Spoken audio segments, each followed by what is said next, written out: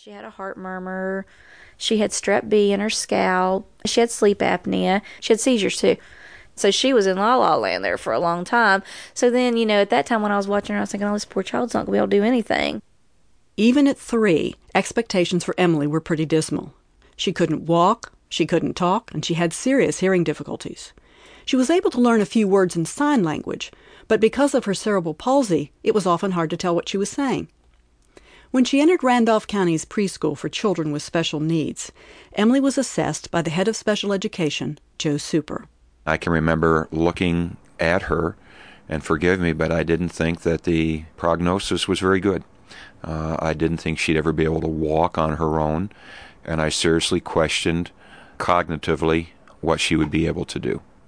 I guess if you wanted to start at a starting point on a scale of 1 to 10, I would say Emily, at that time, was probably a 1 or a 2. Certainly during her first year at preschool, no one expected she would ever achieve much academically, or be able to communicate beyond simple messages. But the following summer, speech therapist Bobby Tromboli began to visit Emily at home. Observing her with her mother, Bobby suspected Emily might be more capable than the professionals thought. She was able to tell her mother things that when her mother wasn't even present at events, she could go home and tell her mother through gesture and imitation, things that her mother would have never known because she hadn't seen it, but Emily could communicate. That was my first big indicator that Emily's inner language skills, or her receptive language skills, were much higher than her expressive, and that led me to believe that she probably was a good candidate for some kind of device that we could program that could actually speak for her. Emily's first portable talker had 3 or 4 choices. She could press a large button on a little radio-like device, and a computerized voice would say, yes, or no, or I want to go to the bathroom. It began to open up Emily's world. It gave her a voice to express her desires and show her stuff. At 6, she even started to walk.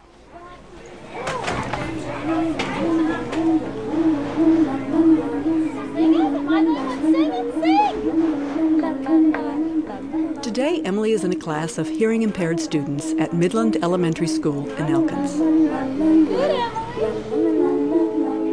Computers that speak to her and for her are an everyday part of her education. Rather than 3 or 4 choices, now she can say thousands of different things using the computer. Okay, Emily, I want your first word that you type. I would like you to type red, one of your spelling words.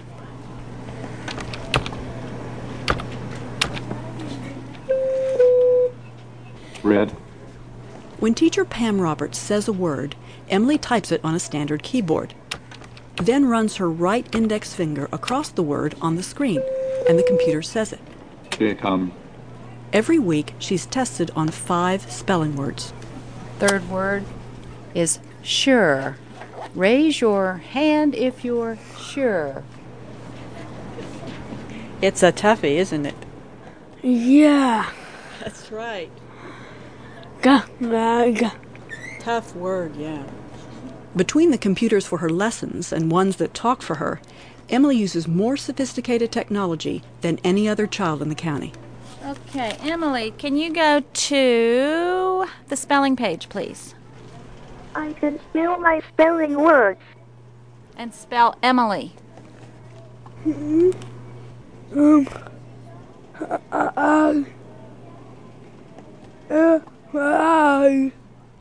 Emily. Good job. Good job.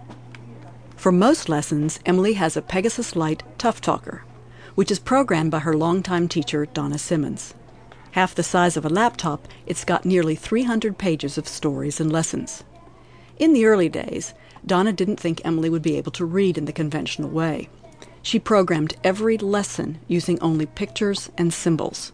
Sometimes it took 90 minutes. The symbols are basically pictures of whatever it is. If it's a cat, it's a picture of a cat. Now, for words like the and is, they have certain symbols. The is like a sideways triangle. Is an equal mark. And Emily just had to learn those on her own. But one day, something finally clicked. As Emily watched Donna program a story from a book, she was able to associate the words on the page with symbols and pictures she already knew. I was doing noun, verb, adjective, second noun in the same order that it was reading. I knew that Emily was actually reading because she would look at the book and then find the symbol on her computer.